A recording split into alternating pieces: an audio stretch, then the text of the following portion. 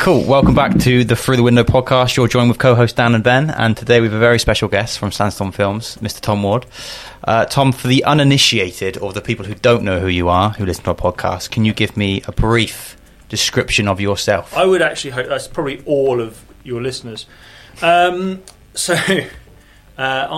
founded a company called Sandstorm Films properly in 2001. And I sort of run it. I say sort of because I don't really get that involved in it these days, but essentially I make films. Simple as that, I would say. So what do you do then? So if you're not running it, what's your kind of day-to-day involvement? I think the thing about Sandstorm is Sandstorm's got quite big now. So it's a film production company. It's been going for 21 years properly. It's something I came up with when I was a kid. It's got bigger and bigger. It's kind of grown in regard to the team size and to the type of work we do, and the facilities all got bigger. And I think there's a limit to how much one person can do. Mm-hmm. So that's why I kind of say it's not really me that runs it, because it isn't really. I think, I've had to sort of specialise in a part of our business, a part of the work that we do, which we can talk about in a bit. And I think the reality of any successful business is you have to have a team. You have to have a team you trust. You have to have a team you can have some fun with. And you have to allow people to just get on and do their job. Mm-hmm. And there's so many people I've met through time who kind of go, oh, what do they say? They kind of go, oh, what's it like to have made it? Yeah, I get this all the time. What's it like to have made it? And by the way, I've definitely not made it, yeah, in any way. But interestingly, when I see the difference between me and them, it's always the trust factor. So you'll get people going, I haven't made it, I haven't managed to get a team, and so on and so forth. And you say, well, actually, how many people have you worked with, how many people have you employed? And you find they've normally got quite a list of people they've employed who they just haven't gone with. And then it's kind of fallen by the wayside. And so I suppose, if you kind of look at it, that's A, the reason that I don't really run my business anymore, and B, why I would say, although I haven't made it, I suppose I've been more successful than some in our industry because I've allowed other people to do it for me. Built a good team. Built a good team, yeah, and the thing about a good team is there's not one place you can go to build a good team either. So we've got guys who we've literally trained up from kids.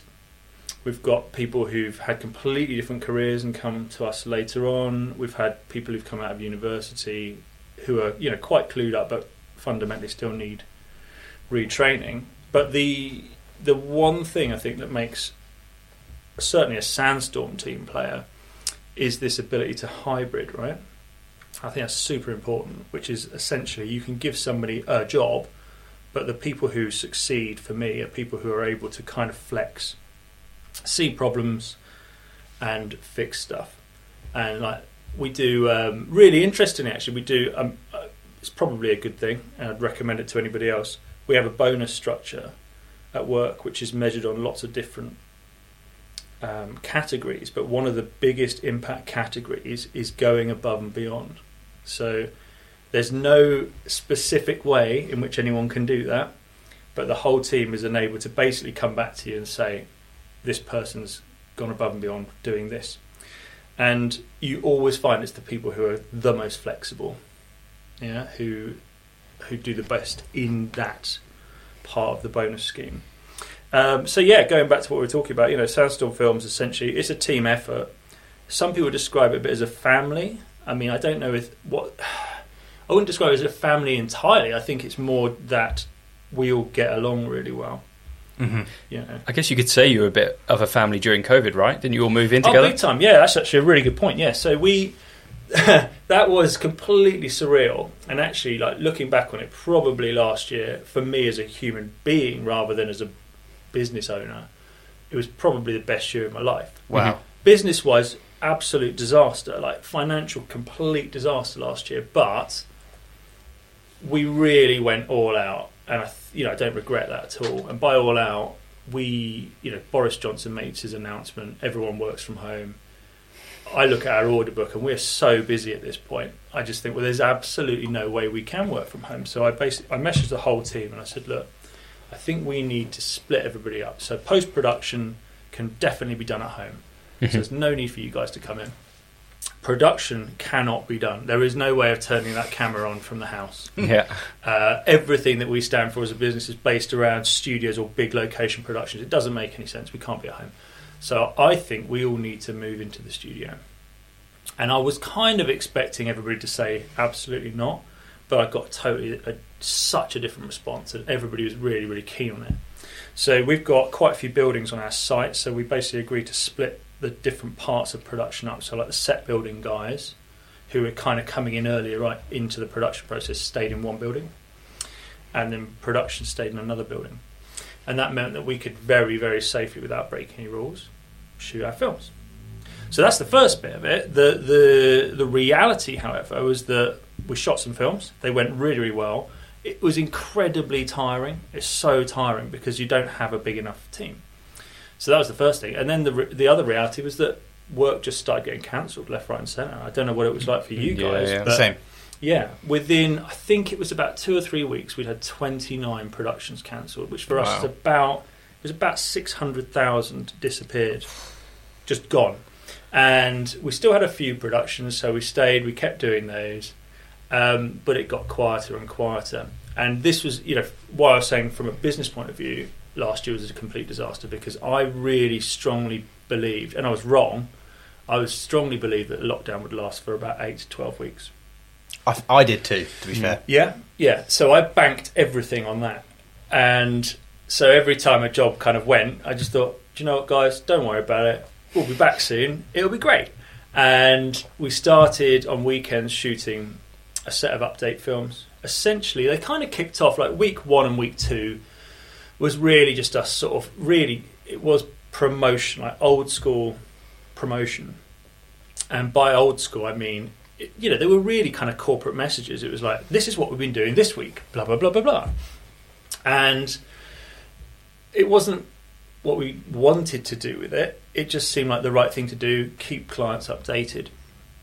And then I think maybe week 3, we just sort of put a couple of jokes in, and suddenly the viewing went up, and people would start phoning up and going, oh, I really like what you did with blah, blah, blah. And okay, fine. So let's start experimenting. So as the paid work went down, it gave us more time to do these films. So I think week 5, we decided to get a script that we'd written a couple of years before and never had time to shoot. And it was about our camera robots. So we're quite well known in the industry for being like kind of top of the game for motion control robots. And we're the only production company in the UK with a thing called the Technodolly. Technodolly is really, really clever bit of kit because it's a repeatable camera crane. And what that basically means is normal motion control, you program on a computer. It's kind of a one-man job. The rest of the crew sort of stand around a bit bored. Technodolly, everybody gets involved as if it were a camera crane, but then when you've got a shot, you press play and it will repeat it. Like all of it. It's mind-blowing. It's very, very cool. So we'd written a script which was the Technodolly versus a traditional motion control, which we had. I can't remember what we called it. I think it was like week 5, welcome the Cyclops or something. A Cyclops is our other motion control. And we shot that film and just suddenly realised, oh, you can shoot a promotional film which isn't really direct promotion. It's just us having loads of fun, and obviously people enjoy it more. How much VFX was put into that? Because didn't you have lasers and all sorts going on? Yeah, we had lasers actually. So we rationed ourselves at that point. We rationed ourselves to 1 day a week to work on those because we were still doing other work at that point. Not a huge amount, but enough to keep us busy. And what we tried to do was basically do normal work. Monday to Friday. Saturday was our lockdown day, and Sunday was the day of rest, which for most of us in the UK, because the weather was good, was drinking beer, sitting in the garden. And so the lasers were done that night. All right. I mean, the whole thing's mental. Like, I think you've met Cam Smith. Yeah. So Cam Smith works for me, and he basically is behind the camera doing everything. So I pre-set up an auto cue, and the auto cue is timed. And then we timed the robots to the auto cue, so we knew if we set them all off at certain times, they basically do everything by themselves. So set those all off. So he'd have to set, auto cue, Cyclops, Technodolly, and then by the time we've kind of got halfway through it, he's over by the lighting desk, ready to press the lasers. Wow.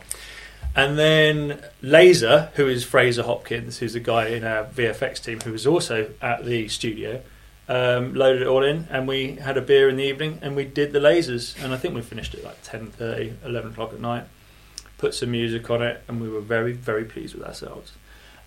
Because it was much more organic, actually, and I think that's what's been so interesting doing the lockdown series that we kind of did last year, and lockdown in general, for me, was that you suddenly realise that your audience, and not just my audience, I mean all of our audiences, actually just like their films to be good. And I know that sounds ridiculous, but what I mean by good is that there's kind of been a bit of a history, certainly over the time I've been making films, where clients make films that they think their customers want. And often when you then ask their customers don't want it at all. They just want something that's really well shot, really interesting, really good fun. And we suddenly found ourselves in that boat of going, actually, people would much rather we were just making films that they enjoyed. And interestingly, I think that, moving on from lockdown, and not just for Sandstorm, but I include, Netflix, Disney Plus and everybody else, everybody's come out of last year with a really firm knowledge of what their customers actually like and consume and enjoy and will share. And I think that is one of the most interesting and I think uplifting parts of last year for us. If you look at the films that are coming out now, a lot of them are absolutely fantastic, and people want to watch them. And certainly, the scripts that we see now, it's very, very rare that we see a script from a client where you go, "Oh no, that's not a good idea. Don't do that." Mm-hmm. You're seeing really cool stuff. Like we shot a really amazing film Thursday, Friday last week for a brand who would never normally do that kind of thing, and it was so exciting and it's so technically complicated and it looked great. And you just thought, how refreshing. Here we are, out of lockdown. Things are kind of going back to normal. They are, aren't they? I think it'd be the same for you guys. But we're now making films that are more interesting. Didn't you work on the, was it Sports Direct? Yeah. Techno Dolly on that? Yeah. So actually that wasn't Techno Dolly. That was our big crane, which is called a ST50 Plus. So ST50 Plus is the Super Techno crane. It's the original Super Techno crane was a 50-foot crane with motors in it that would allow you to extend the telescope. Yeah. This is a version of that which is basically the same, but it's memorised. So parts of it are a bit like the Techno Dolly. All right. When you say it's big, how big? It's 50 foot. 50 foot. So it would do 50 foot of reach. Wow. So because the whole concept of the advert was constantly moving forward, wasn't it?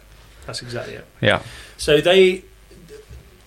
Sports Direct was through a really cool production company that we love working with in London called Pulse Films, and they've realised that Techno Dolly is a really nice way to make films. So they booked Techno Dolly on Sports Direct, and then when we started talking to the DOP and the lead grip's a guy called Johnny Don, who's in commercials world is very well renowned, and he said, I just think too many of these shots I need to get a longer crane, like a Scorpio 45, so that's a 45-foot crane, or a Super Techno 50. And I said, Johnny, we've got a Super Techno 50. So we then, okay, cool. So we're going to have the Techno Dolly and the Super Techno 50 on Sports Direct.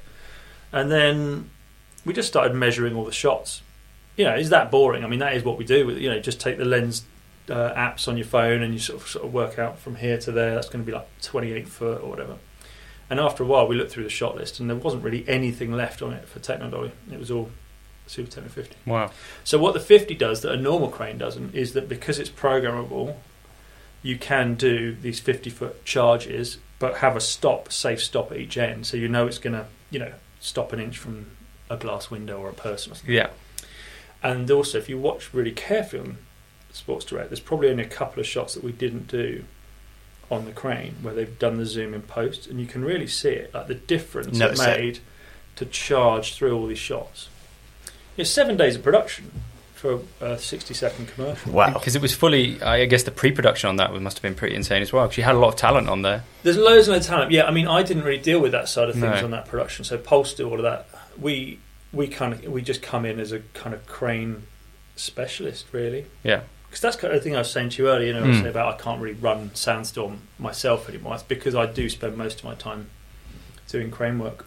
And do you find that Sandstorm gets contracted out? Like you've got, the techno dolly side, and that's something that a lot of production companies, they just want a little bit of that. Yeah, I mean, I think we've got let's call it a strap line. I don't know if it is, but we were trying to work out how do you summarise Sandstorm in the easiest possible way, and it's studios, kit, crew, post. Yeah. Sounds really dull, but it does sum us up. And the studios is looked after by Jen, really, and Cam. Mm-hmm. The kit equipment side of it is really, when you boil it down, is Techno Dolly and ST50 Plus, like the primary ones. We've got like Arri Alexas, we've got a lot of lenses, we've got some really, really cool like lighting kit. But that's the kind of same stuff as you could get from a lot of other hire houses, whereas the cranes is the bit that really takes us in a different direction. And then the crew, obviously we've got very, very good crew, really cool in-house crew, which I think, being based out here near Swindon, it's quite difficult to get good crew out here. I'm sure you guys have found the same. There's some good guys in Bristol now, there's some really good guys in London, but they're all busy. Yeah. So most of our crew or most of our shoots are in-house. You said that with Sandstorm it was an idea when you were 6 or 7.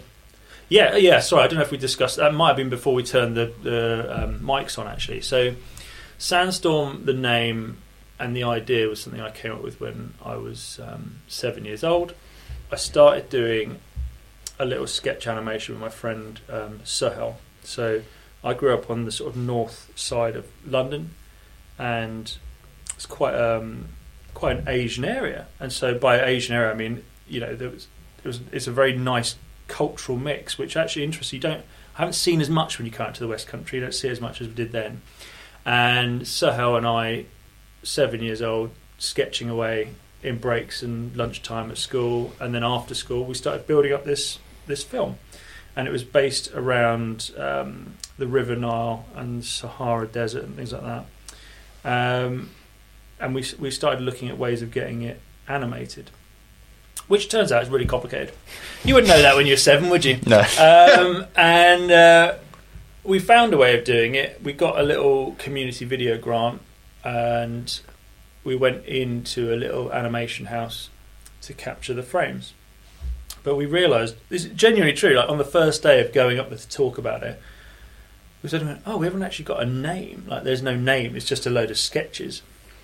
And we were trying to work out a kind of cool name that would then summarise what the film was, and Sandstorm was it. And then the logo that we've got now, which is a sort of rectangle with a curve through the middle, was originally a window looking out onto a desert from that film. And we kept that, and I shot a lot of films as a teenager, sort of short films. Pretty much ditched animation because animation was so time consuming, so slow, and unfortunately I just didn't have the concentration span. And I just kept the name. And then I went to work in London when I was 16, and it felt very natural after working with a few different production companies and a few different advertising agencies that Sandstorm actually felt like it had a viable route.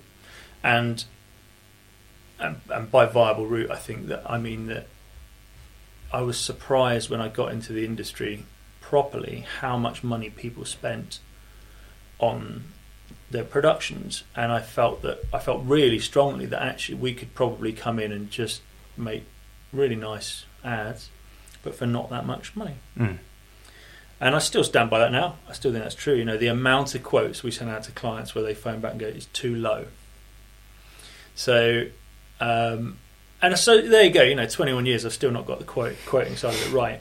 But what you're saying, it's a name I had when I was 7. It's an ethos that I've kind of always had. I think fundamentally, I really, really like making good films for people because I like making films.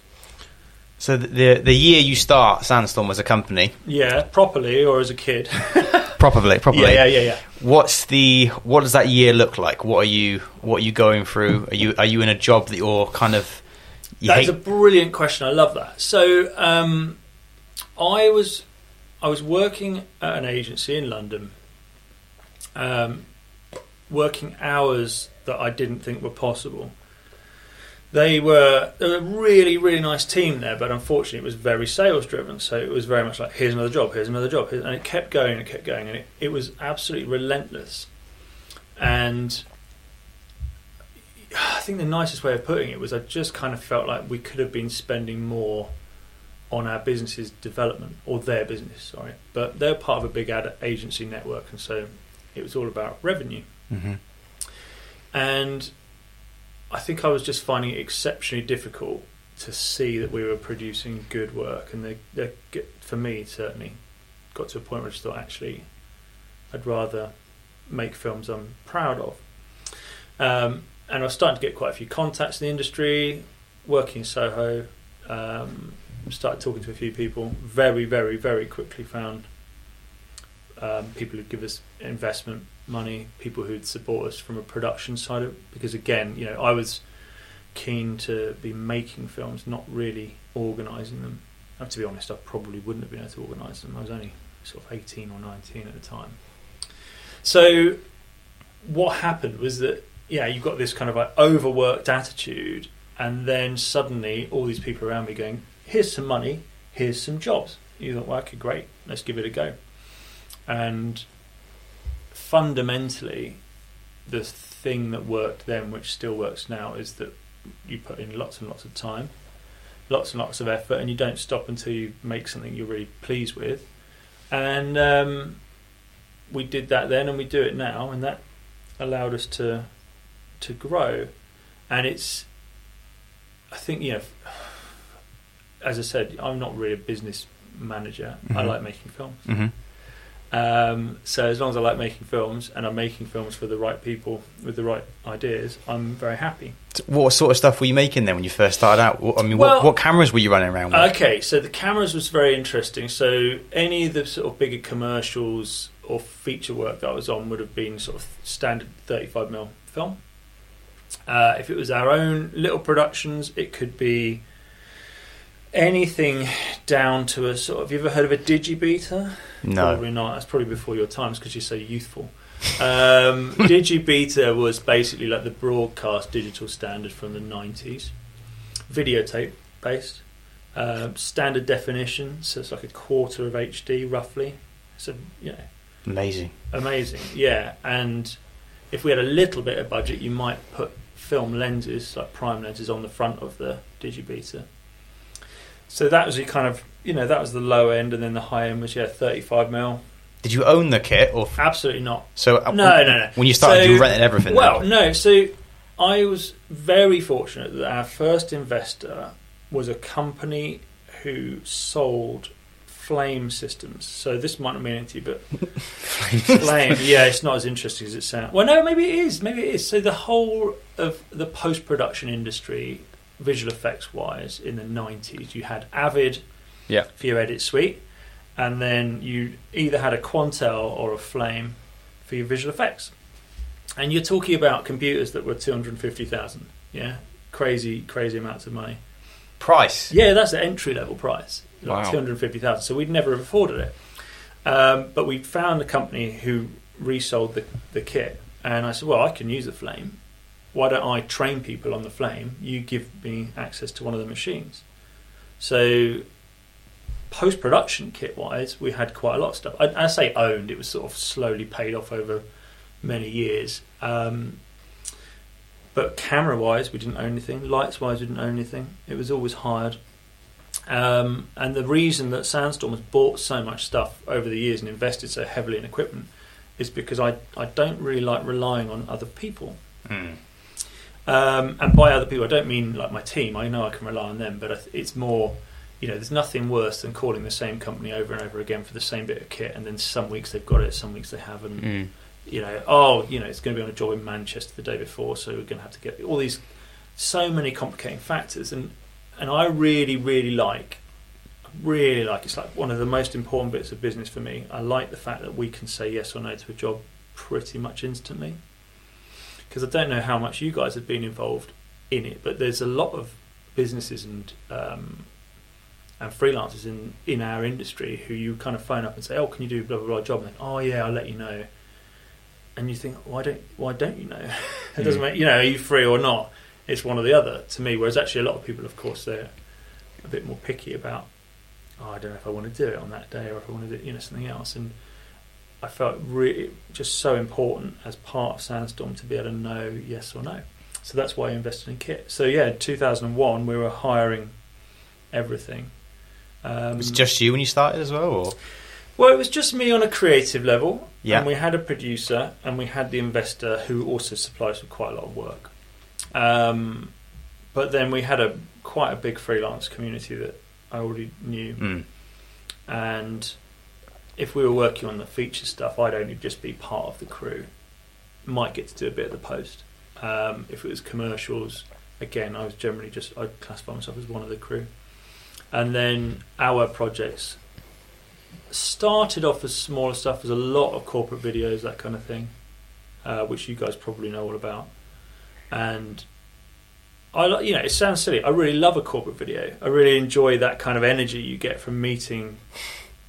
Well, because the clients in the corporate world are very, very different. Film clients have a way of making films that they know works, and there's a set of rules and there's a set of regulations, and you just focus on that for however many hours you need to make it happen. I think I was saying to you guys earlier, you can't rush creativity. Creativity doesn't have a time frame. You work until it gets done. Whereas in the corporate video world, you're often involved with clients or companies that work within very small windows of time. The people are available for very small windows of time again, and the structure is it's not as creative, but it's quite rewarding, and so a lot of our early stuff was corporate work, and I think we've still got a few corporate clients now, but I don't personally ever deal with them. How did you move? You said you obviously had a lot of corporate work back then, and obviously it's moved more into advertisement now. What was the shift there, or was it just time? It's time. Yeah, it's just time. So you will find, you guys will have the same, that it's not what you know, it is who you know. And so in my instance, where I didn't really know that many people and my family aren't from a film background, it just takes time to build up that community. And so you simply get to a point where it's a mixture of things. The priority is first come, first serve. So whoever books us first should win. I don't ever take on a job and then go and go, do you know what? I've got a much cooler job now. I'm going to go with that. Because I think that's morally not the way to do things. It's not how you run a business either. No, it's not. You're right.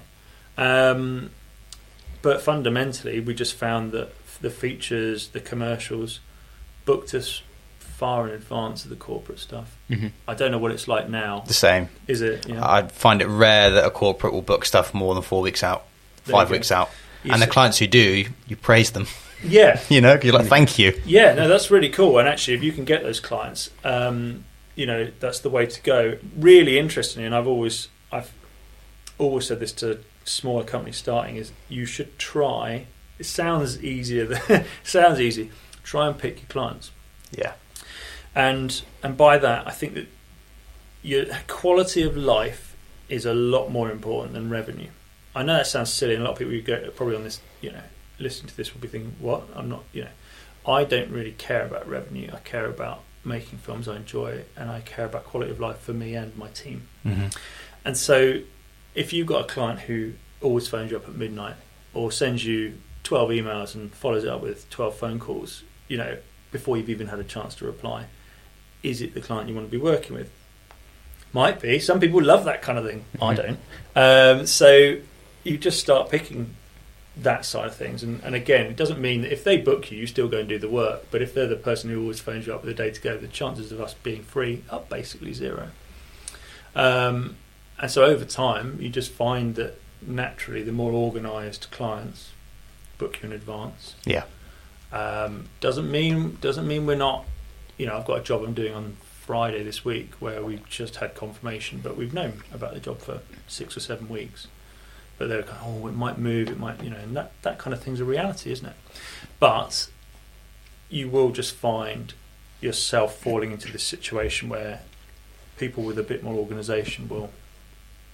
I was going to say prop you up is the wrong word. You'll latch onto them more, though, won't you? You'll latch onto them, and I just think you build a better relationship, don't you, really? Yeah.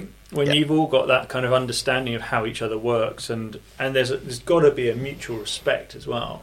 Filmmaking is quite tough, and you know what it's like behind the scenes when you finished a shoot. they don't really consider the time it takes to prep all the kit. Move it there, set it Pre-production, up, yeah. pre-production, shoot it, pack it down, take it back, start the edits, get everything delivered. It's time intensive. I don't think I charged for pre-production for the first 3 years. I didn't think about it. What you wouldn't know what to charge. And the interesting thing as you go along is you just have to start writing down everything that is taking you time. And pre-production should be taking you loads of time, because if you do pre-production well, the production's simple. So simple. Most of the best productions I've been on, we kind of got the whole production done before we start using the camera. Pre-production's key.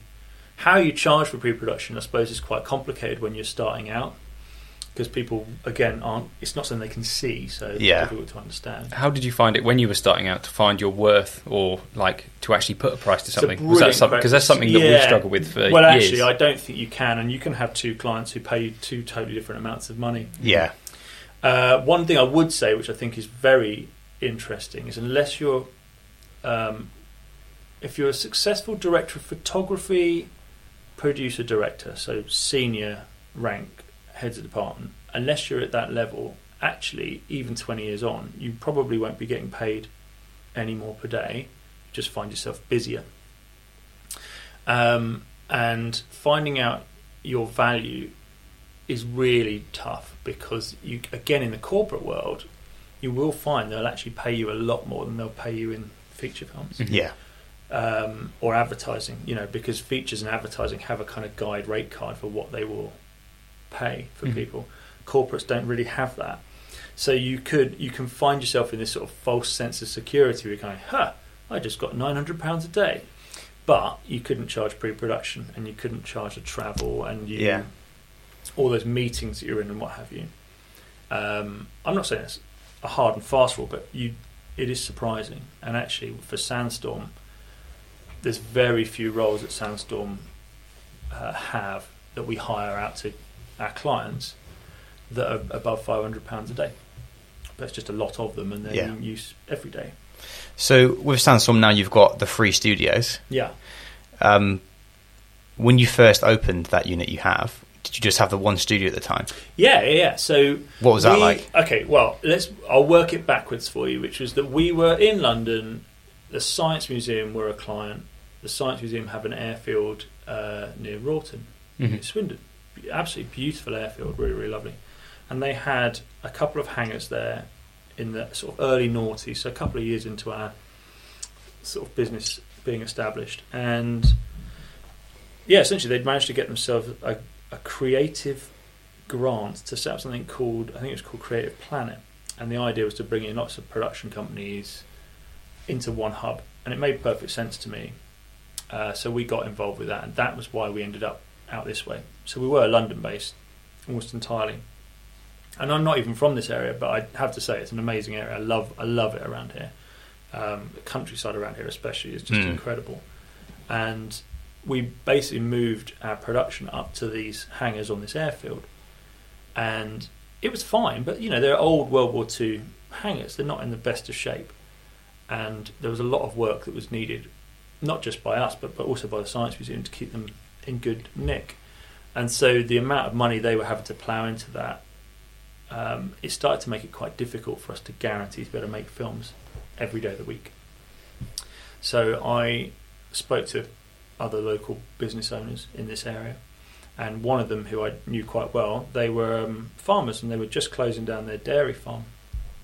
So they had a bunch of quite beaten up old buildings, but much smaller than a hangar, so therefore much, much cheaper to renovate. They were focused on a couple of the buildings on site, and there were a couple of barns. So we couldn't really afford a whole barn. No, but the thing is, you've got to keep in mind, I don't know what the rent's like these days, but this was about 2006, 2007. The kind of rent they were looking for a barn was about 5,000 or 6,000 a year. Wow. Yeah, and then you're going, well, actually, if I've suddenly got all this money therefore available, because keep in mind, in London, you're sort of 80,000 a year for very small space. And that's back then. With no parking, everything else. So it was so cheap. So you instantly kind of went, well, actually, we can then redevelop these barns. So we did. And we had one stage, which was Studio One, which I think you guys had been in before. Yep. And we built, it was me and a couple of friends building it sort of evenings and weekends. So you built the cove and stuff yourself? The cove I built myself. The Wood? Yeah, it's wood. Yeah, Yeah. it's made of wood. It's it's a really interesting story actually, because it all moved very, very quickly. We had a job coming up for one of our big clients, and it was to shoot 30 or 40 toy commercials back to back. And we'd done this in these hangars before, and it was a cinch. The place is massive. Really, the only problem you had in a hangar when you're shooting toy commercials was keeping it warm, because it was so cold. And suddenly, the scientists said, look, we're going to have to shut off that hangar for a bit and do some repairs. So there's nowhere really for us to film. So we had 6 weeks to build Studio One and to build our edit suites. Yep, seen that. Yeah. And in 6 weeks, myself and then about 7 other guys, built Studio One. Studio One was easy actually, that's quite simple. Building a cove isn't that difficult really. It's plasterboarded walls. It's a wooden frame, plasterboarded walls. The cove was made, I cut a load of... Pizza slices? Sort of, yeah. I mean, basically, just cut a load of moulds to sit against the back, and then I got a type of plyboard you can get, which is ridged on one side, so it's foldable. That's what we have, yeah. There you go, perfect. And then we just pushed it together, and then I got a guy to come in and skim over the top of it. Yeah. And that was it. It looks That was exact the same as we did. Yeah. The guy who built it was racking his brain thinking, I hope this is the right way to do it, and we didn't know. So you saying that fills me with It's reassuring. happiness, long-awaited happiness, yeah. Well, there's a lot. I mean, the thing about a cove is, fundamentally, if you look at it and you light it in a certain way, it should become infinite. If it does that, it's doing the job. So Yeah. it doesn't matter how you made it. Yeah. The only bit you've got to worry about, and I found this out many times, especially filming toy commercials with children, they love running up it. And like sitting on the corners. Oh, they love it. They love it. So you will have to keep an eye on that. And we ended up fiberglassing ours in the end Wow. over the top of it, which worked really, really well.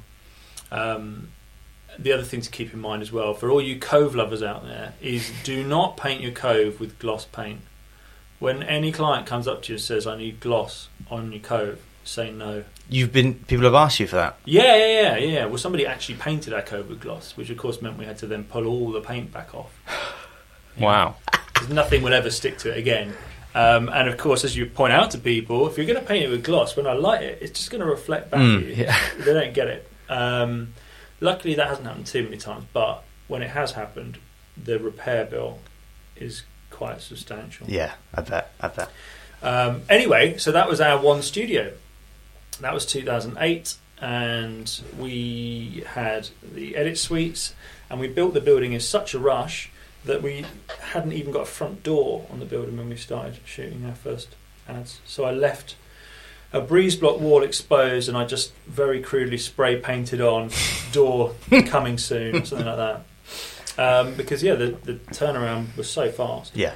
Which is why if you come to Sandstorm and you go into the old building, there's no windows because you don't have time to put any windows. Oh yeah. Fair enough. Cool. That makes complete sense. You know, just nice and simple. Just put up a load of plasterboard walls, done. So we had that, and then we took on Studio 2 a couple of years later, simply because we just didn't have time to keep repainting Studio 1. Really? We were constantly painting it. What were you painting? What painting? Just white? Or Well, just... the thing was, like, we were working with quite a lot of quite high-end DOPs, for example. And most DOPs do not like white. White is too reflective, so they want everything black all the time. So a lot of the time we were shooting into the code, they'd say, "Can you just paint it black?" Really? So you'd often end up, painted black, or you'd have stylized shoots that wanted it sort of, dark blue or something, and then trying to get that back to white each time. It's an absolute nightmare. Did you paint it yourself, or did you? Oh yeah, I was always painting it. Yeah. I was always painting it. There were so many occasions, just sort of gone midnight, and luckily I lived quite close by, where you'd be doing the last coat of painting. I really hope that looks good in the morning.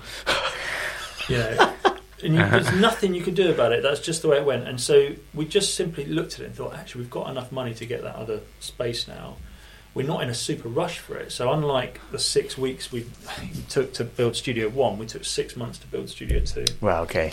Did it much, properly? Much slower. Did it properly. It's a lot bigger, isn't it? No, it's not. No. Studio 2 is that through the small door at the back of Studio That's 1? right, yeah. So I tried to make a studio that was the polar opposite. So Studio 1 was really well soundproofed. Yeah. But it had a very low ceiling, dual infinity cove, not fire retardant. You know, everything in there is basically made of wood. Yeah.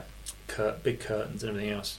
So Studio 2, we did the opposite, which was made the whole thing concrete floor, fireproof walls, fireproof materials, much higher ceiling, so that we just had these options. So if it was going to be a DOP-based job, maybe with special effects, Studio 2.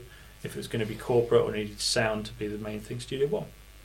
And that's how it went. And it went like that for quite a few years. And it got busier and busier. And we just started to find a lot of the scripts we were sent that we really wanted to work on. They simply were not... Basically, our stages were not big enough to accommodate those scripts properly. And we kind of blagged it for a few years. Because you kind of can, like, especially with room sets and things. There's certain things you can do to make a room set look a lot bigger than it is, so you could fit them into our studios. But fundamentally, we're just looking at so many of these scripts and going, you just can't do that in there. Car stuff especially, you know, the amount of car work, because you need quite straight lenses. You don't want to be shooting cars on big wide angle lenses all the time because it distorts how the car looks. So Top Gear and Grand Tour and people like that were often coming along going, oh, could we shoot something with you? And you'd say, I'd absolutely love to do it, but I don't think we've got the right space. So, yeah, drew up some plans in 3 years ago, I guess. And I took the plans to a few architects and said, look, this is roughly what I want to do. 3 architects, all of them came back with variations on a theme. None of them wanted to do what I wanted them to do. Yeah, it was really surreal. You just kind of, it's such a simple build, but the reality was that why would an architect want to do your simple build? They want to do something that's theirs, that they can show off. But the issue for me with that was that it was just very, very expensive, you know, and I wanted to make a studio, not an architectural masterpiece from the outside. Yeah. So I drew the designs myself whilst I was on the train into London, and I put them through planning by myself. Wow. Good for you. Good for me, maybe. I mean... Did it pass first time? No. Right. No, it didn't.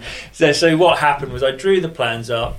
They were an enlarged version of a cowshed, because what I realised from talking to the architects was in where we are anyway, there's certain places you just can't build and there's certain things you cannot build. Mm-hmm. The thing that they were most likely to approve was another cowshed. So from the outside I designed just a standard barn, and then the inside was more intricate. And my first submission got a lovely response, but fundamentally I wasn't an architect, so I hadn't given them enough information. And they came back with a long list of like, what does this mean? What is that? And so on and so forth. And I spoke to a friend of mine who was an architect, and he said, basically they're saying your plans look rubbish. And I was like, what do I need to do? And he said, really, you kind of just need to colour them in.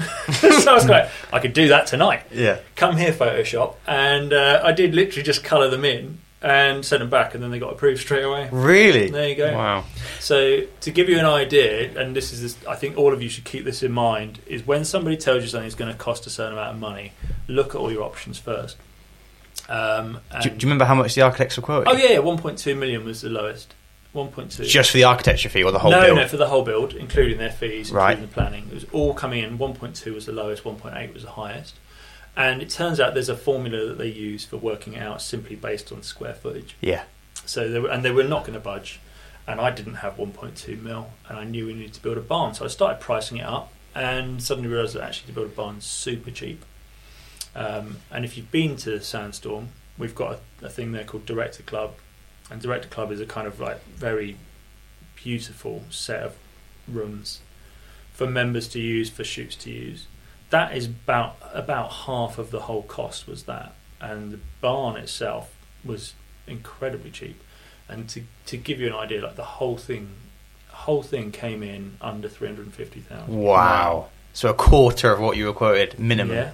Isn't that crazy? Now, obviously, if you work my time into it, keep in mind I've had a divorce since then, basically because I was there 7 days a week.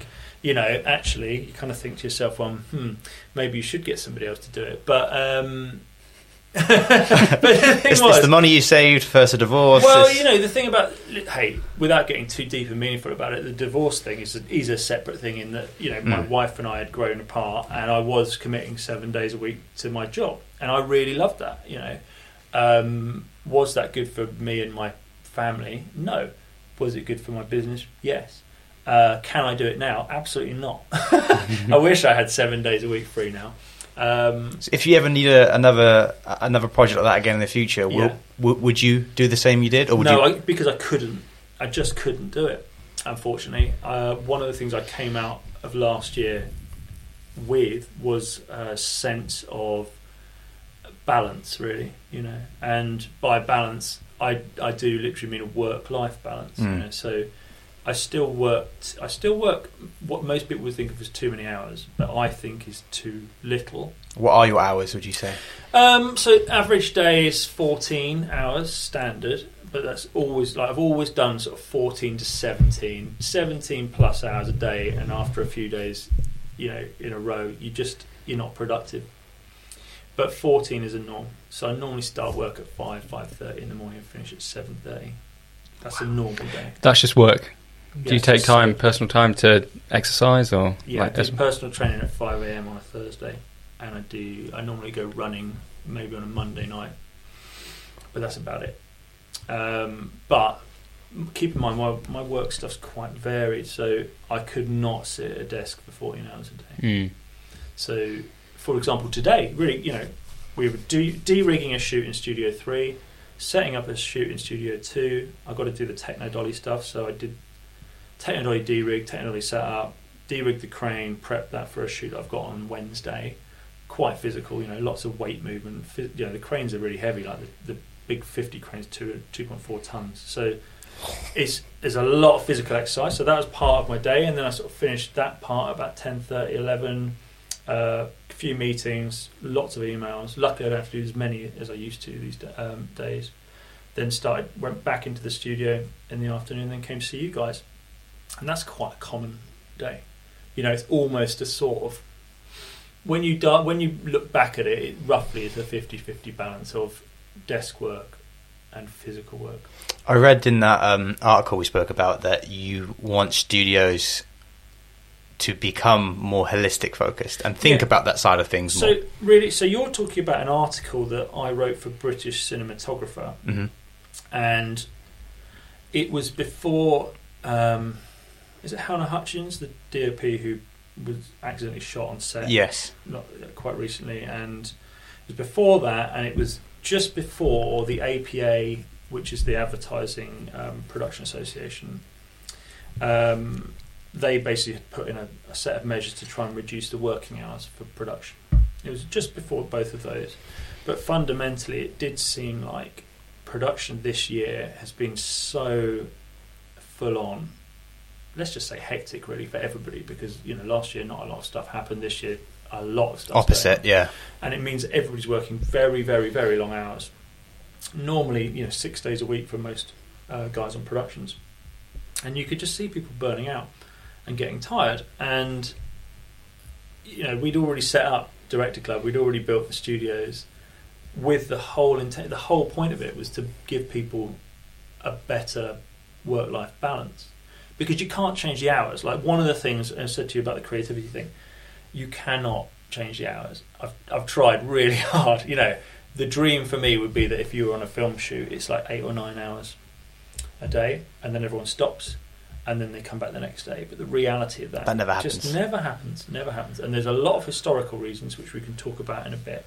But I thought, well, if you can't reduce the hours, you need to find ways of making those hours more fun, making them a lot safer, and making them a lot more productive. And that's why the Director Club Sandstorm stuff happened, and where that article came from was because I felt very strongly a lot of studios were being put up in the UK, but no one was really addressing the hours, the sort of well-being of the crews. And I think because I'm, having founded a production company and also working in production on the ground as a crew member, you kind of see both sides of it, really. And I've got a really strong opinion. One of my favourite sayings, I'd never get anyone to do something I wouldn't do myself. And so I just constantly seeing crews tired, and I was tired as well because I was doing the same job. I just thought, well, let's make it, as you said, more holistic. Let's make it a place where at the end of the day you can go for a sauna, or you can have a really nice meal and a beer. And I'd written that article because it wasn't about Sandstorm. It was about, actually, why doesn't the rest of the industry just start doing this? Because it's not going to cost you a lot more money to put those facilities in place.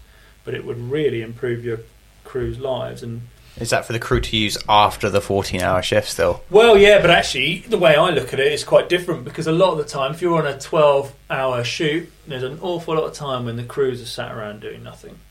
And that's when they can use the... And they can use it then, you know. So we have these sort of like very short massage therapy sessions that people can use on shoots, and the showers and the sauna and stuff are there all the time. So you can very quickly, from a department, say, well, actually, you know, the grip department of 4 people, only 2 of you are in use for the next 2 hours. So you guys go and just chill out for a bit, and then come back afterwards. Actors especially, they use it a lot, because there will, you know, certainly many times this year even, where actors are on standby in the green room for a couple of days, you know, Wow. waiting to go on for a shot. So why not go and relax? So that was the idea of it. And what I was saying about the, not so much the Hannah Hutchins thing, but I just think there was very much a lot of people's time was being used up in production in a way that probably was starting to get a bit dangerous, I felt. And as I say, it just timed up quite well that article went out, and then the APA changed their rules. What was that? Can you go into that? Yeah, so their rules are quite simple, which is that the way that productions work is that the directors and generally the producers, sometimes even the DOPs, certainly in America anyway, are paid a fee per project, not really per day. I mean, a director fee, let's say, you know, commercial director, £8,000 to £12,000 for a day, but they have to do all their pre-production in that, and they have to attend the edit. However, if you go into 2 days, that fee jumps up catastrophically, and most productions can't afford it. So the way they do it is simply go, well, actually, I don't have to pay the director anything more. If he does 10 hours or he does 19 hours, we pay him the same, because it's still 1 day, and the crew actually doesn't cost me that much, because their overtime is basically a tenth of their day rate. So when you add it all up, it's much cheaper to just work a really, really long day, which is lovely if you weren't shooting for 6 days a week. It's kind of set up wrong. It's set up wrong. Yeah, exactly. The whole thing's back to front. So the way to fix it then, would it be to reduce the day rate of the people at the top? I don't know if it's about reducing the day rate. I think it's about the flexibility of it, because you've got to understand reality. You've just got to understand reality when you start production. So, for example, like if we take the Techno Dolly that we use, really expensive bit of kit, and a lot of people will try and book us quite late into pre-production at a point when they just kind of go, oh, what tool can do this job? Oh, Techno Dolly. Oh no, I haven't actually got that much money. What do I do? Whereas the smart producers simply just kind of go, I used Techno Dolly once, it was great, I'll put it in my budget right at the beginning. Worst case scenario, I have to just take it out because I don't need it, and then I've got myself this pot of money to use for something else. And that's good planning. Whereas normally what you get is a lot of people coming to you with a scenario of, I've got a 5-day shoot, but I've got 3 days of money. Can we do it?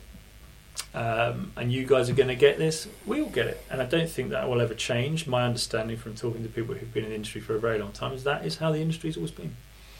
So, do you think it will change? No, I don't think so. No, I think that the reality of it will be that crew especially will just start saying no. What will happen then? They'll start having to get realistic, but then they'll also start looking to other countries, for example. You know, it's always been a classic. At the moment, the UK is really busy because of Brexit and the pause in production. So you put the two together, Brexit's made the pound really weak.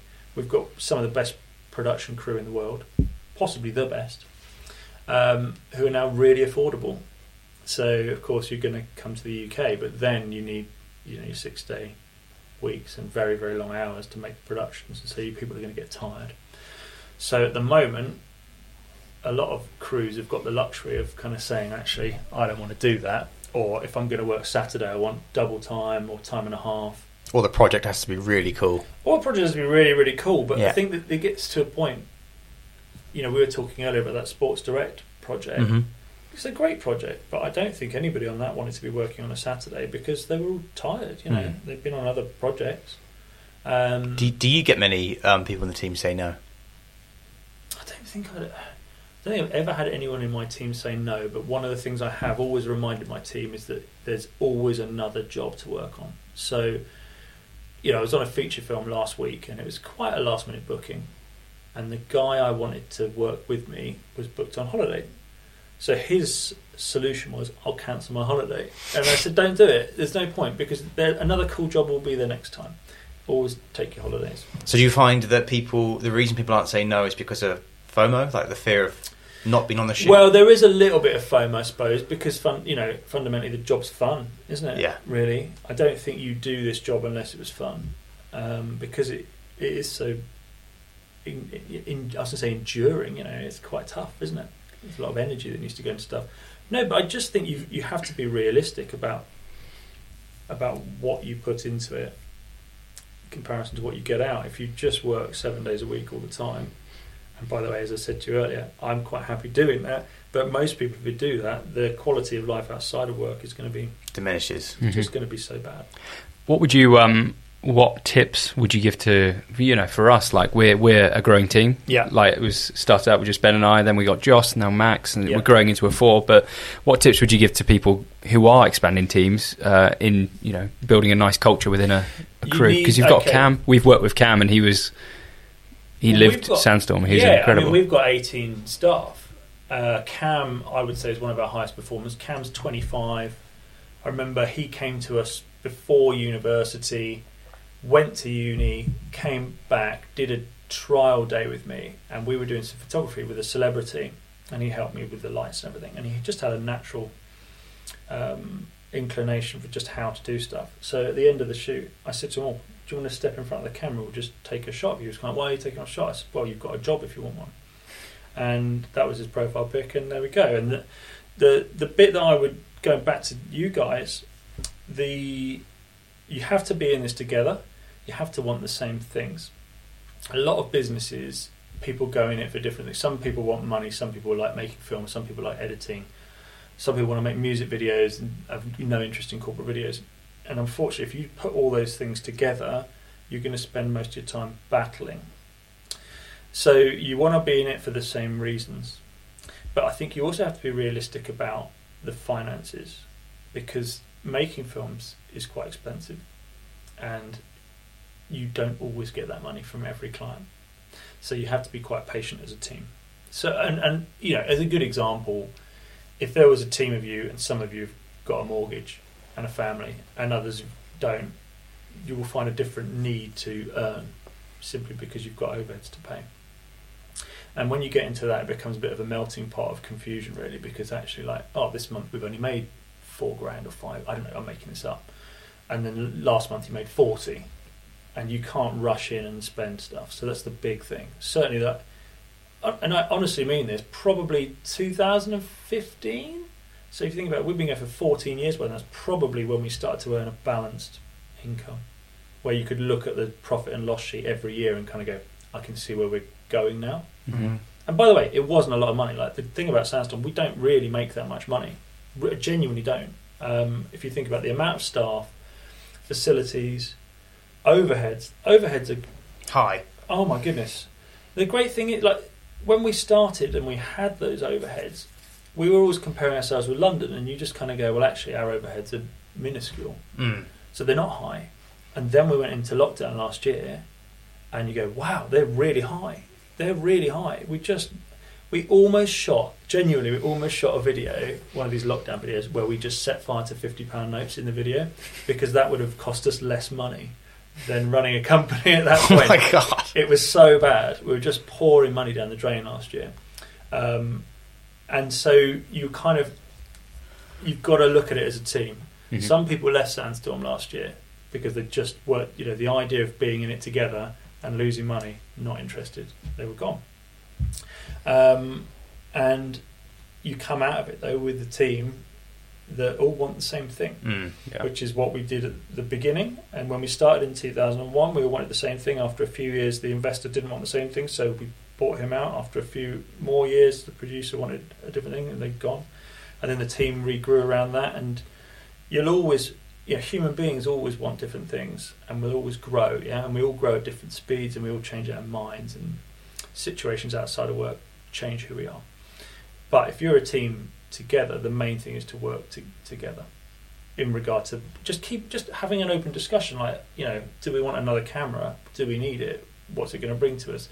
And those kind of things. You can do a lot of the work that we do on something like an Arri Alexa, and I think our last Alexa was about 65,000 for a camera.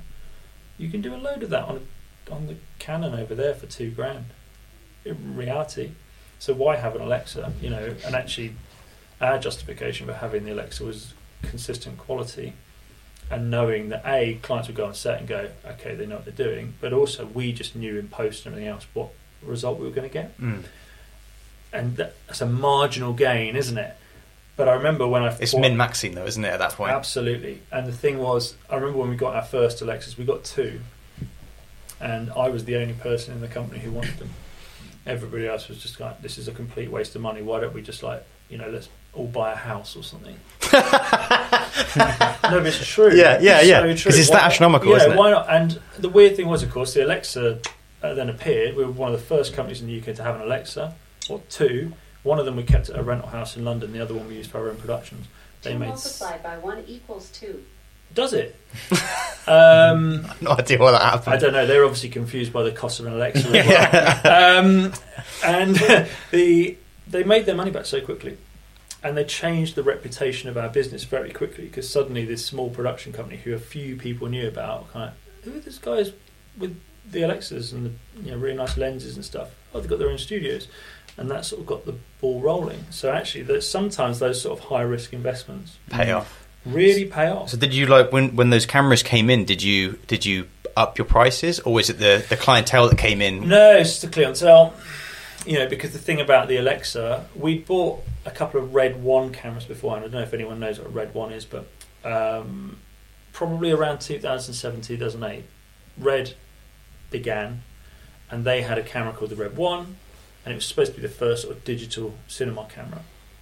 And ironically, at the same time, Canon brought out the 5D Mark II, which was a stills camera that did video. Now, I promise you, it sounds ludicrous, but we bought both of those, and the 5D was much better than the Red. Wow. The Red causes a lot of problems. It rarely worked.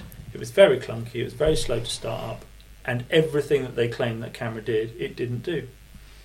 And whereas 5D just, does what it says on the tin. Just what it says on the tin. Yeah. For £2,500. We got rid of our Reds because we were so upset with them because they just didn't do what they were supposed to do, and I didn't want to risk us looking like idiots. So they went, and then we became very reliant on the 5D. The problem with the 5D is small. It's very, very easy to shoot a lot of shots in a day, and we did a production, quite high end production, and we did 85 setups in a day on a 5D. And was that your A camera? This is our A cam. One lenses? Was it just Canon glass as well? We were on 2 different primes. Okay. We were using old vintage primes, and we just went through shot after shot after shot. And to be fair, it was quite a good film. But we got to the end of the day, and I said we've got to get a big camera back because we need to slow production down so that we can start considering the shots. Because the 5D, you just carry it around at you. There's no big crew needed to move it, and the light sensitivity was pretty good as well. And Arri had just announced the Alexa. It hadn't come out, but they announced it, and I thought, you know what, it's going to mean so much to Arri at the moment because they really were on their knees. I'm pretty sure Arri wouldn't take that offensively, but the world was suddenly moving on, and Arri didn't really have a solution. And everything to me felt like they were, going to go 100% with Alexa and make it something really special. So we ordered them, and they came well before they were promised us, which was really cool. And half the functionality on them at that point didn't really work. They were kind of, here's your cameras. In the next couple of months, you'll have this bit, this bit, this bit working. But for now, tuck in. And we did. And it was really, really cool. So from a 5D to an Arri. Yeah. But the thing, that's a headline, isn't it? Well, it is. But it's Arri's, what they did with the Alexa was really, really smart. They made the first proper, to me, digital cinema camera. A camera that cinematographers would use when... Until that point, they would only use 35mm film. And 35mm film sounds brilliant to the modern crew. But if you had to use it, it was a horrible nightmare. It was much, much, much more complicated. And there were so many risks involved in the production process that didn't really need to be there, and the Alexa got rid of that. I found it really interesting that you said that you wanted to bring back a big camera because you were doing too many shots with the 5D. So just the sense of having a bigger camera made the quality better before you even shot. It's about the composition, though. So the thing is, filmmaking is a team effort. Yeah, there's nothing you can do about it. You cannot make big films by yourself. You will simply wear yourself out. Yeah. So the issue we had with the 5D, it's a small camera. It wasn't that easy to feed a decent video picture out of it for clients to look at. So a lot of shots were being essentially rushed. Now you've got to look at if you can. Here you go, advice for everybody. Look at every shot on every film you do as possible showreel material. Every single shot. How on earth could you possibly do 84 shots in a day and that be showreel worthy? Yeah? So that's why you slow production, because if you compare that to the Sports Direct ad or the Aldi Kevin the Carrot ad that we just worked on, we could spend 4 or 5 hours on every shot. But they look great. And every part of those images is refined. When you try and pump 85 shots in a day, I think actually I hope I'm allowed to swear on this, but I remember the technical term when it got to about 7 o'clock at night on that shoot was, let's shoot the fucking shit out of this. Yeah, because you were just kind of, we've still got 25 shots to get, and we really are like, it's only so long before they just close the stage and we're going to have to go home. And we did. We shot the fucking shit out of it. And the client said he really liked the term shooting the fucking shit out of it. And we made a film. But it was definitely that moment where you just went, let's just get a big camera back, but let's get a big camera that works. That isn't 35mm, because most of our clients couldn't really afford it. And so that was the reality of Sandstorm. It's an affordable production company. They could afford an Alexa. They couldn't afford 35mm film. So, yeah, that was that. The term of it's not about the body, it's about the glass. Yeah, I mean... Do you agree with that? No, I don't, unfortunately. No, because I've had this conversation with so many people over so many years. And, like the red stuff, there's a lot of people who are very, very protective of red. And to be fair, some of the best films I've ever seen are shot on red. But I've never shot stuff I've been happy with on red. And obviously there's a limitation to my skill set there, which is, if I use an Alexa, I know what I'm going to get much, much quicker. So the learning curve on red cameras is much higher. The learning curve is much, much higher. You can take it to another level. Sony Venice is like almost every second shoot we're on now is Sony Venice.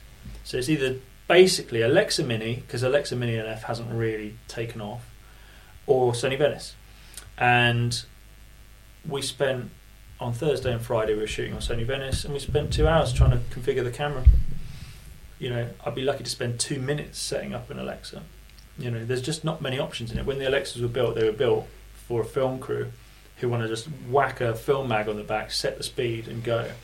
And that's, to me, I think that's reassuring. And we had to, with the Venice last week, we had to do all sorts of, colour tests and everything, basically on the shoot, which I don't really want to have to do. We still do them with an Alexa, but not to that level. This might come across as a bit of a shit question, Please. But maybe that's because of the experience gap between us. Go on. Do you think Alexas are worth the money? Actually, probably not. In reality, you can make the same film on a different camera. You just might have to work harder for it. So it buys you time. Buys you time, yeah. It's essentially what an Alexa allows you to do is be a little bit lazy, because you know that it's a very safe camera. Doesn't really let you down. So for all that extra money, you're buying a little bit more latitude, really nice telemetry, like the colour inside of Alexa is beautiful. And if you slightly overexpose or slightly underexpose, you'll be able to save that in post really easy on an Alexa. I've done camera tests with so many cameras. I remember someone saying to me, like, oh, get a Sony A7S, or whatever it is, too. I was like, what are you talking about? Yeah, it does like 25,000 ISO. It's like, have you ever tried 25,000 ISO? Have you seen what comes out? Yeah. Snow. It's snow. Yeah. It's a pile of... Anyway, and that's the problem, is that a lot of cameras are either promoted by the owners or the manufacturer, and you've got to test them to know. And I did a shoot just before lockdown where the client really wanted these sort of fast-moving tabletop shots. And he'd seen a video on Instagram with a guy using like a GH5 or something, and he was just dragging it around the place. Yeah. And you know what? The results looked incredible. Yeah. So we got a GH5, I got a red, not Komodo, but whatever it was, one of the tiny brains, I had that, and I had a full-size Alexa, which obviously I'm just very used to using. And we did the camera test, and the Alexa absolutely destroyed the other two. And although it's much heavier and I was sweating and worn out, you couldn't argue with the picture. So I just thought I'll just stick with the Alexa. Do you think the size of these cameras will stay consistently big? No. Cameras are getting smaller and smaller, actually. So if you think about the Alexa Mini was actually designed as a drone camera. They didn't have any intention of people using it, which is why if you've ever tried to use one, all the ports and stuff on it are horrendous. They're so difficult to use because they didn't imagine anyone was going to have to use them. They imagined you just plug it in, take all the cable stuff off it and let it fly up into the sky. People do like lightweight cameras, there's no denying it. But, I mean, it's a shame I haven't got my phone on me, but most Alexa Mini jobs that we work on, by the time you put all the accessories on, they are no smaller than a normal Alexa. They can be ginormous. It's got to build them out, yeah. I did a shoot with a long zoom lens on it recently on the Techno Dolly, and by the time we finished setting it up, it was almost a metre long. Oh my god! Wow. So what is an Alexa Mini buying you there? Was it the DOP's preference to have the Alexa Mini over the Alexa? And It's very much the standard now. Yeah. And the old Alexas, we've still got some Alexa Classics, which, and this is not supposed to be a sales point, we've still got them and we still rent them for a price that's lower than you can get like an A7S, because we want people to be able to use them and enjoy them and realise that actually you can make really good films on the Classics still. They're great cameras, but most people wouldn't use them on a professional set now. So Mini is pretty much the sort of... Yeah. I'd be surprised if I don't go on a feature and it's something that isn't a Mini. We've got a Synology NAS, like a cloud storage, but I've local. got one too. Awesome. Yeah. It's something we invested in a few years ago, just recommended from a friend, and we've realised how invaluable that piece of kit has become. Yeah. A question for you is, what are other things within film that film companies or production companies don't invest in, which is arguably as important as the cameras itself? Oh, right. Probably more important. Backup. Backup is the king. You can't really charge your clients for backups, but at the same time, when they lose stuff, and they will, and you've got it, you become a hero. And the hero doesn't mean you make money from them there. It means you make money from them in the future when they come back to you because they trust you. Yeah. Synology NAS are quite interesting. So I've just bought another one, actually. What system are you running? Can't tell you because I can't remember, and also I'm always told by my IT guys never to tell people exactly what kit we use. Could you tell me how many terabytes you have? Oh, across the whole system? Yeah. So live system for us is about 180 terabytes. That's live, but we do dual clone every day. So there's another 200 and something terabytes of drive backup. Then there's tape backup. So we use LTO6. Right. Encrypted LTO6 tapes as a secondary. Then on top of that, whenever we finish a project, we double archive it. So most of the time on a Sandstorm job, if it's just finished, for the next 3 months, we've got 4 copies of that entire project. And then when the project's done, do you keep it in cold storage, or do you? No, yeah, so they go cold. So what we do, and I think it's worth all of you guys doing, in the olden days, when Digibeta days and stuff, you used to have a master and a clean master, of everything. So that's the output, and the clean version is the version without the graphics on it, because they're the 2 bits you're most likely to need in the future. So you keep those instant access somewhere on your Synology, and then everything else should go to tape. Tape backup's still like the. When you say tape, do you mean what external? Like LTO tape. LTO tape. Have a look. It's really, really cool. When I first got our first RED, someone phoned me up and he said, "What data storage system have you got?" I said, "Oh, it's a bunch of hard drives." And he said, "Oh no, what happens when the hard drives break?" What are you talking about? He said, "Trust me, they'll break. Get LTO." And this was at the point where I think it was LTO 2 or 3, so quite small tape capacities. Right. And we've stuck with LTO since, and it is incredible.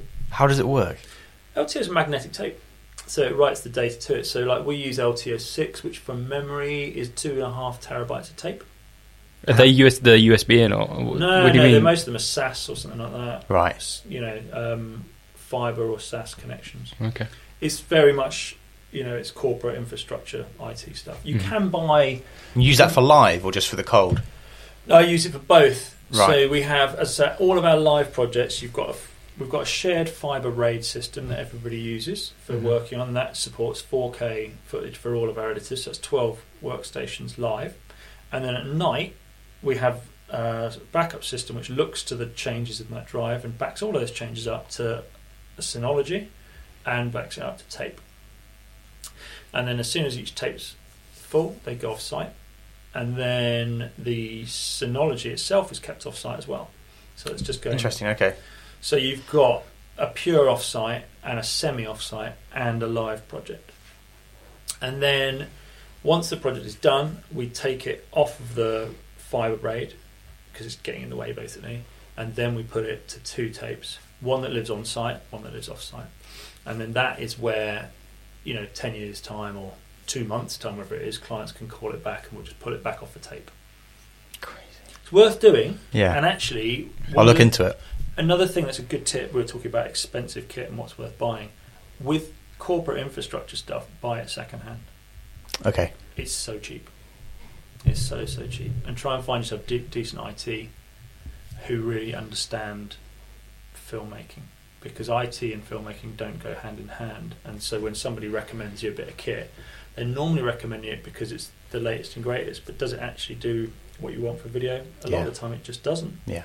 So you can look around and find, for example, a lot of our technology is based around a thing called XSAN, which was the Apple server system. It's discontinued, it's long gone. It's really good though, really good. Very, very reliable. So we still run a lot of it. And what do you guys use for postmon these? Do you almost all Adobe now? So like in the olden days when we started off, it was basically Flame and Smoke, which were made by a company called Discrete, really expensive. Great bits of software, and then they made that suitable for Mac, and we started using it on Mac. And then in about 2012, Adobe released CS6, Creative Suite 6, and it was the first time when I turned on Adobe software and said, "Oh wow, like this is it." Like they've done almost everything I was expecting from an Avid, and After Effects is now basically doing what we can do on a Flame. So suddenly they've got a tool set that's brilliant. And to me, and I stand by this actually, CS6 was the moment where I thought, I don't know how they're going to get better than that. And every update that Adobe have done since then isn't really an improvement. It's a sort of sidestep to, for example, I had to use the 2022 Premiere last week on a job. It's terrible.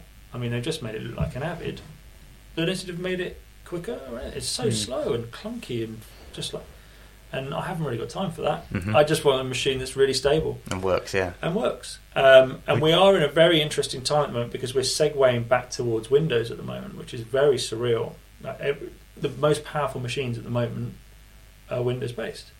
It's crazy. Is that what you're on? No, absolutely not. No, we're still almost entirely Mac based. Is that iMacs? No, most of them are Mac Pros. So and this is where we're going with this Windows conversation, a lot of our edit suites are hyped up, souped up Mac Pros. So the 2012 Mac Pros with more RAM, bigger CPUs and SSD drives, which makes them super duper quick. Problem is, Mac are starting to work those machines out now. So OS, the latest OSs don't work on those machines. No. So it sort of puts us in a tricky situation. We're currently looking at a few different scenarios for future-proofing that. Apple? You going to stick with Apple? Well, I'd love to stick with Apple, but I'm not seeing a solution. Not really at the moment. We've just bought a bunch more of their laptops, the new ones with the M1 processors in, but they haven't turned up yet, so I can't tell you how good they are. They've been on order for a while. So who knows where we'll go on that side of things.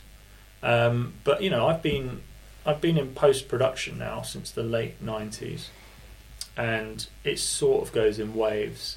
So, and by waves I mean when I was started, everything was on a thing called an SGI. So if you look this up, look up SGI Octane and SGI Octane 2. They were like the absolute dog's bollocks of edit suite. So all the flames and stuff were on these systems. Right. Incredible, so powerful.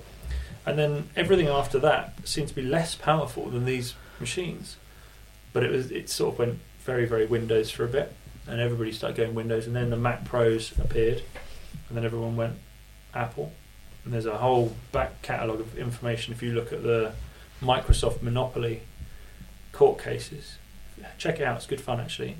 But essentially, Apple used and were given a lot of money by Microsoft for quite a long period of time, which allowed them to develop the Mac Pro and allowed them to develop the iPhone. And obviously, they're now very much into that sort of tech, and they've kind of moved away from computers, sadly, which is why Windows is starting to come back a bit.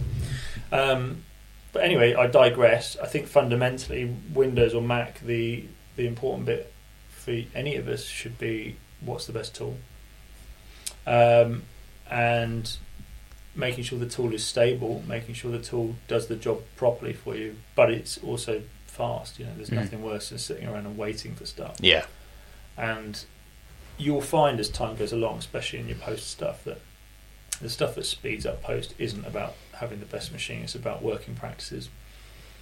Even just simple stuff like making sure stuff's named properly and that you're going to the right codecs at the right points and everything else.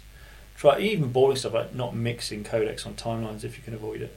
Makes a heck of a difference to your workflow. When you're up against it, that's the stuff that makes a difference. What turned you off about going to Windows?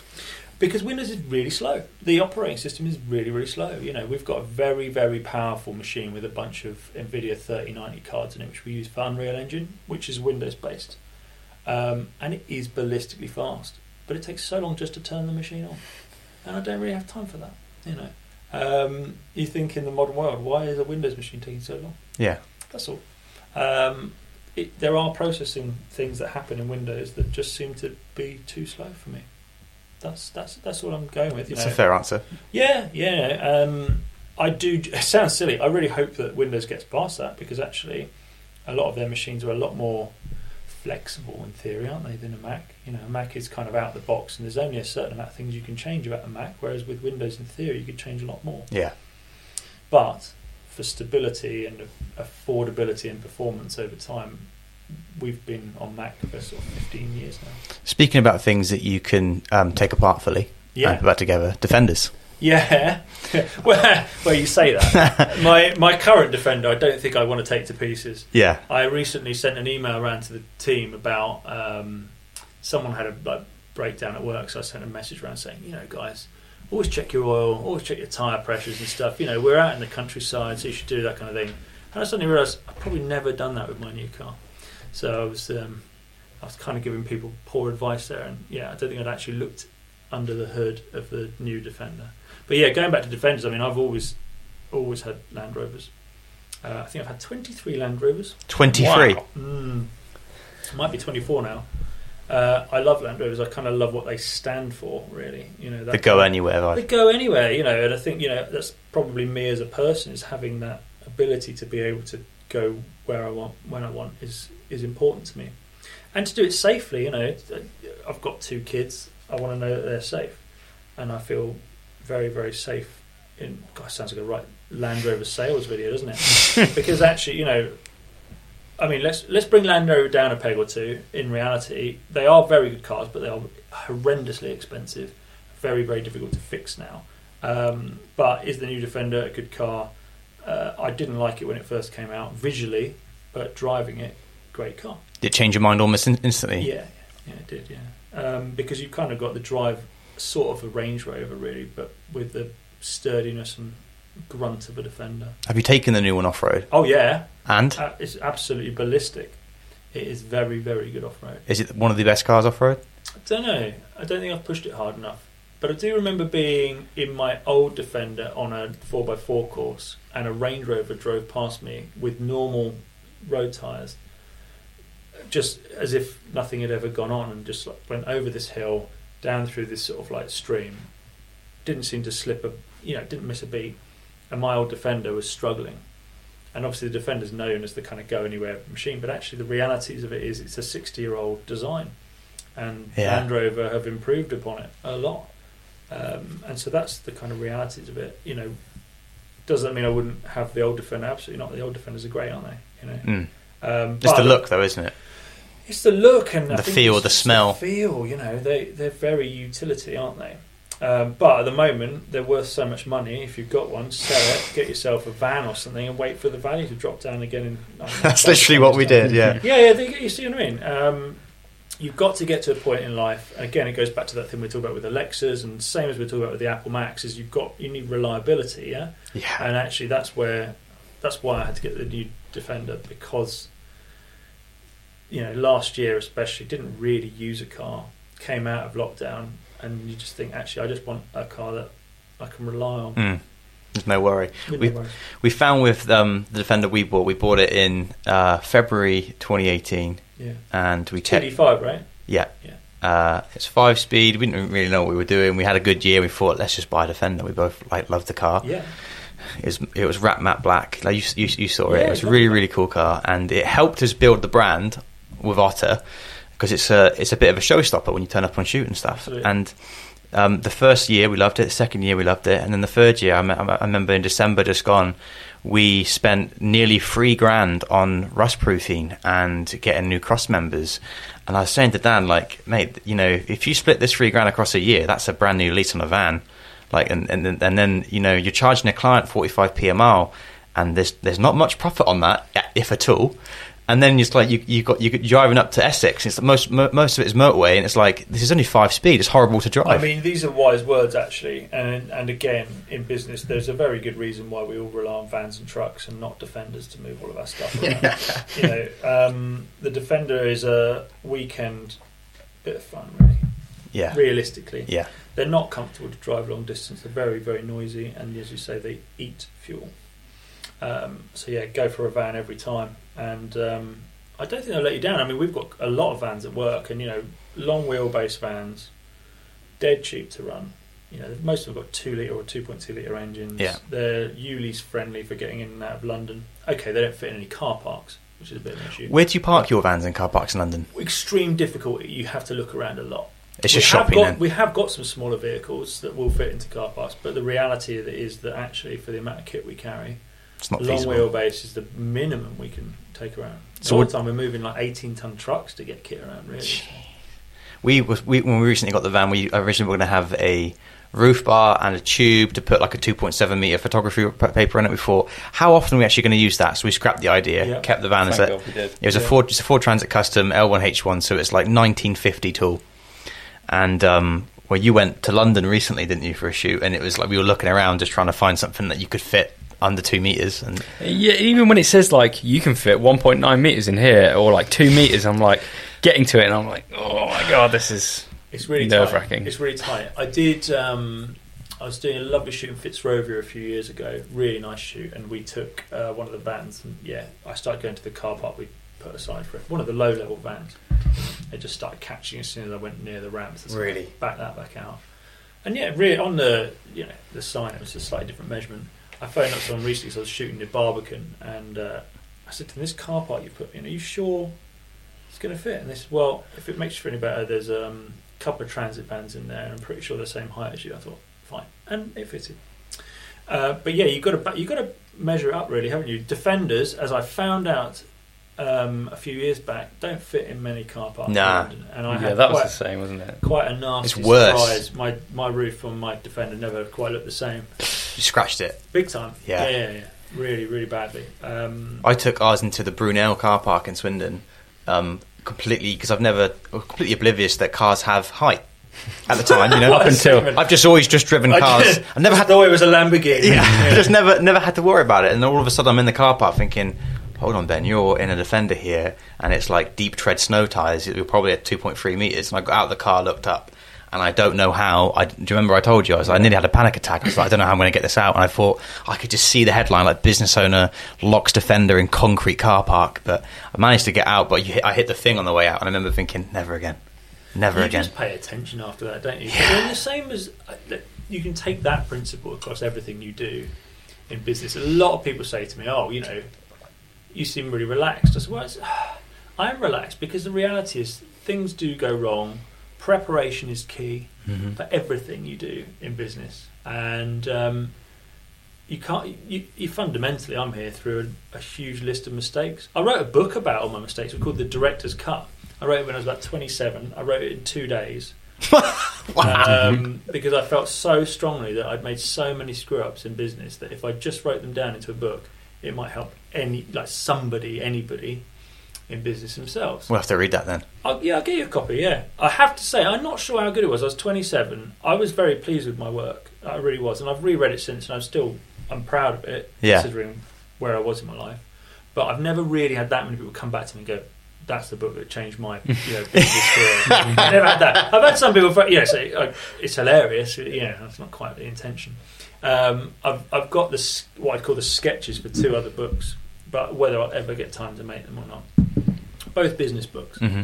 So I think it's amazing how many mistakes you have to make in business, because there's no real set of rules for business, really, if you think about it. But one thing that is interesting is whoever you are, all businesses are going through the same thing, every single one. It's really surreal. Some businesses obviously will start with a guy who knows a need and has got investors, and it kind of flies and it looks great. But then when you actually look at it, you kind of go, well, actually, they started with 5-10 million of funding. And other people will start and it's them by themselves, and they don't really make any money for ages, but actually the cost was quite low. But they'll still have the same issues to go through, and the same boring stuff with tax returns and VAT, and whether you should spend on kit and what have you, and how do you employ people. Employment is probably the toughest bit of business, I think. And then how do you maintain clients? Because realistically, I would say the only way I've really maintained clients is to just put in huge amounts of hours. Never let them down, really. I think that's probably the important bit in business. Just always done what they've asked. Yeah. No. It's not about doing what they ask. It's about delivering. Yeah. It's about delivering, because sometimes we're working on a job at the moment where the client's brief to us made sense, but it wasn't that interesting. So we pitched something back to them, and they went, "That's great. We'll go with that." And then we'll produce it and it will look lovely, and they'll have got something more than they were expecting, and we'll have made a nice film. You're not going to get that from every client, but fundamentally, as long as you're there delivering what you say you're going to deliver, and you do it on time, you do it on budget, you should always, unless you really have to, don't go back to clients asking for more money. Unless if the parameters change, then it's a different game. Yeah. And you've got to set those rules out quite early. Again, one of the big things when you're in the early stages of business is don't be forceful with it, but try and set the goal and make sure everybody knows what that is. Normally written down. Say normally. Probably always written down. On an email somewhere, yeah. On an email, we've got a really cool set of production documents that we issue at the beginning of jobs, which part of the quote says, this is what we're expecting to deliver, these are the key dates. Here's a breakdown of all the bits that are involved. If that changes, we'll probably need to requote. It's all based on delivering on that day, because that again makes a difference, doesn't it? Sometimes the most expensive jobs are the ones that have a really long window of time. I love these sort of, we've got 3 weeks to make a film. Great, because I know in 3 weeks' time we have to deliver something really, really cool. Whereas if it's sort of, it doesn't really matter, we do it in 2 years. They could still be talking to you in 2 years about edit changes they want because they've got the time. So that's the first part of it, and then the production document gets into the detail of what we do on exactly what day and why and who's involved and what are the cast, what are the storyboards, all that kind of thing, because you can quite quickly see where the gaps are. I think I've got about 1,000 questions more for you, Tom, but I'm aware of time. But we'll finish on the theme podcast question. Please, Dan. So yeah, we forgot what it was. Go on. So we want to ask you tell us about a window that you've looked for. It could be metaphorically or physically. A positive window, a window that you've learned lessons through. A window. It has to be a window. Well, I think that is the Sandstorm logo, isn't it? If you think about it, the Sandstorm logo is a window looking out onto a desert, and what that represents to me is safety, because you're behind the window, looking out onto heat and uncertain times and sandstorms. That was the whole thing of that. Sandstorms outside, we're inside in the safe, in the calm. So that's the window that sort of defines me, really, and that kind of ethic of, not ethics, but just that fundamental belief of making things that improve or make things better for people. Okay, albeit it's films, it's not that, it's not going to change the world or end poverty or something, but it is about making a difference fundamentally. Love it. Well, thanks so much for coming on. Yeah, thanks guys. Really enjoyable. Great to actually have a deep chat and learn more about you. Yeah. Well, there you go. Enjoyable. Same for you guys. Thank you very much.